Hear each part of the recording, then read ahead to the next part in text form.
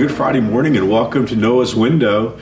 Mary Alice, we're back in the 69th Psalm where we were yesterday, but a totally different topic. I think David was ADD because his subjects change. Have you noticed that? Yeah. I mean, not only that, his moods change. Oh, yeah, in a hurry. Yeah, so I'm not really sure what all the letters were in David's condition. I know he loved the Lord very much. You and I mean, this like last week or so, we really felt Satan's attacks in so many ways. And, you know, I said this at New Spring, but Lord knows you and I know it. Whenever I'm going to talk about spiritual warfare, prophecy, end-time prophecy, or the blood of Christ, we're going to get socked pretty good, right? Absolutely. I mean, we're getting harassed. Harassed is a great word because God delivers us out of the things, but wow, we sure feel the harassment. So, just for all of you on Noah's Window, when the camera was off, I told Mary Alice I wanted to switch verses. We were going to talk about something else, but I said I just need this so much today. So Mary Alice said she did too. So I'm sure we all do. Yeah, well, so we're going to read this too. It's in verse 32. It says, "The humble will see their God at work and be glad." Well, I just look at that and I think, okay, several things I noticed. It doesn't say the proud will see their God at work. It says the humble. That's who will see God. And then God at work.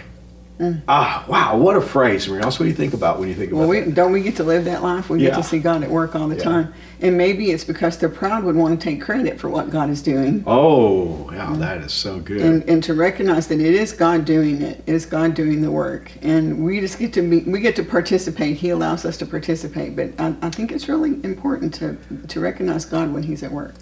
What a beautiful thought. I mean, just start thinking about the different areas of your life and this phrase, God at work. I mean, wouldn't it be great to see God at work in your family, God at work in your kids, God at work at where you work, you know, in your circumstances. In your circumstances, you know, just this beautiful expression, God at work. And then the Bible says it's the humble who get to see Him. That immediately makes me want to get rid of my pride because, you know, a person can hold on to their pride, but if they lose seeing God at work, that would be a tough situation. Well, it says the humble will see their God at work and then be glad. In other words, their response is happiness, which we are happy when we see God at work. And then the very next line says, "Let all who seek God's help be encouraged." Think about this for a minute. I get the sense here from the text that there are people who are seeking God's help. They wouldn't be in the act of seeking God's help if they weren't in trouble. Right. So if it says, "Let all who seek God's help be encouraged," that encouragement is there before they see God at work. Before the help arrives. Yeah. But they're seeking God so they know that their God hears them and that their God's going to respond. And so we can be encouraged just in that.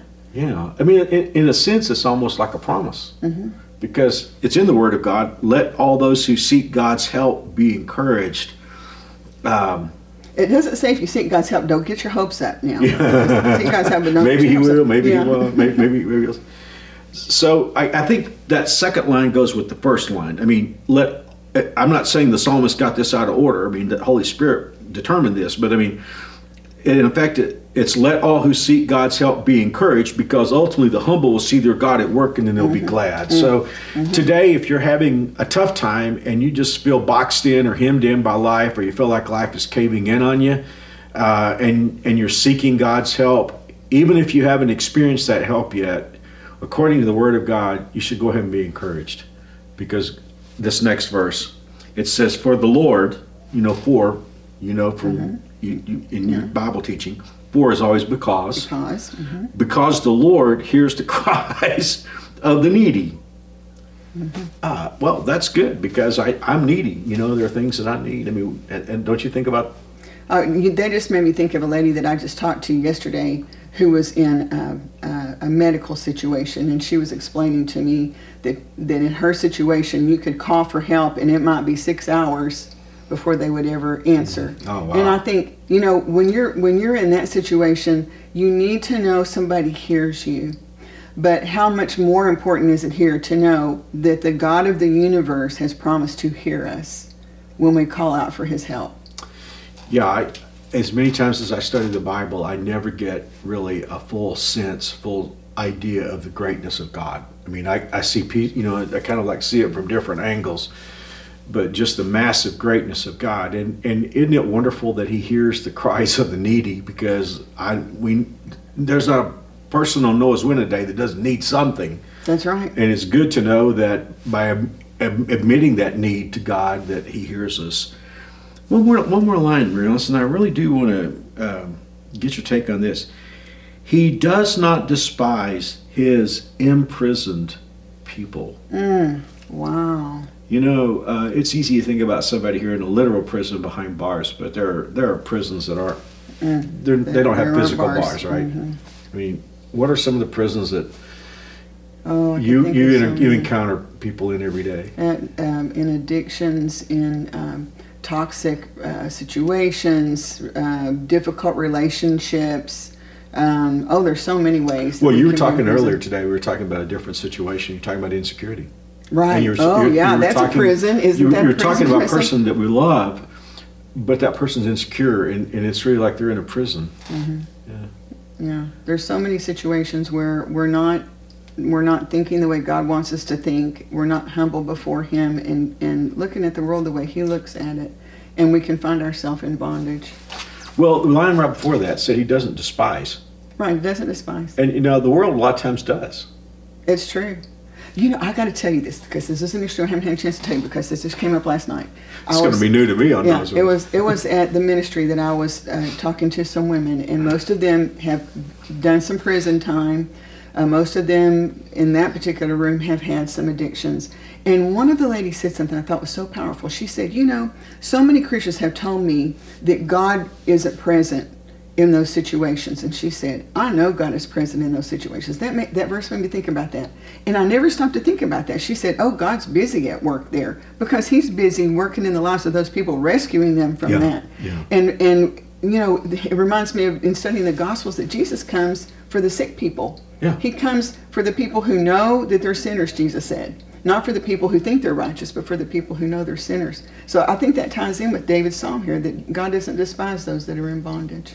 Not to be personal, but I guess to be personal, some of us deal with bondage on the emotional area. Mm-hmm. Like for years, I dealt with anxiety and would never talk about it. You knew it, but it wasn't something that I would sit down and talk to you about. I mean, you just knew that I dealt with some very weird anxieties that were just, we know now they're chemical in nature from chemical imbalance. But because what was weird is I'm not a fearful person. I mean, I'm a very courageous person, and yet it's like I've said this so many times. Is Lord knows you know. I mean, I'm not afraid to walk into a house with a loaded gun to talk to somebody who's. Times when you probably should be afraid. When I should be afraid. So, I mean, I've done a lot of things in my life that's very courageous. And yet, if I get like a real red spot on my hand, it's got to be cancer, it's going to kill me. That can be a prison. The reason why for so long I didn't talk about it was I was afraid if I did, I would be despised. Mm. And isn't it beautiful here to see the Lord does not despise people that are in a prison? Mm. And so if I'm talking to somebody today and there's a part of you that you just have to cover up all the time because you're worried that if someone knew that you would be despised, well, you can always take that to God because He will never despise anyone who's in any kind of prison. I'm so glad He doesn't abandon us at that moment. Absolutely. Oh, that's a great verse. Let me just make sure I show you where that is. I can't remember if I set this off at the beginning, but that's in Psalm 69. And if you're looking for something that'll really encourage you today, read verse 32 and verse 33. And one more time. The humble will see their God at work and be glad. Let all who seek God's help be encouraged. For the Lord hears the cries of the needy. He does not despise His imprisoned people. Marilis, pray for us. Okay, let's pray. Father, thank you so much for your great love, your unfailing love, your love that's really beyond our understanding, but we're so thankful and grateful, Father, that you love us in whatever situation we're in.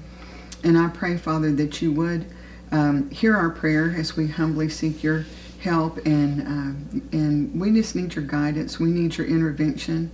We need your presence. We need you to wrap your arms of love around us and draw us close to you. Give us wisdom in these days that are so difficult. I just pray that you would help us to walk in a way that will honor you, and that we will get to see you work as we talked about, and we'll rejoice in that. And we just want to thank you for all the things that you're doing. A special blessing on those that are watching and listening today. Thank you for this ministry and for allowing us to be a part of it and to join people in their morning devotions. And just thank you for that privilege, and pray that you'd use it for your glory and honor.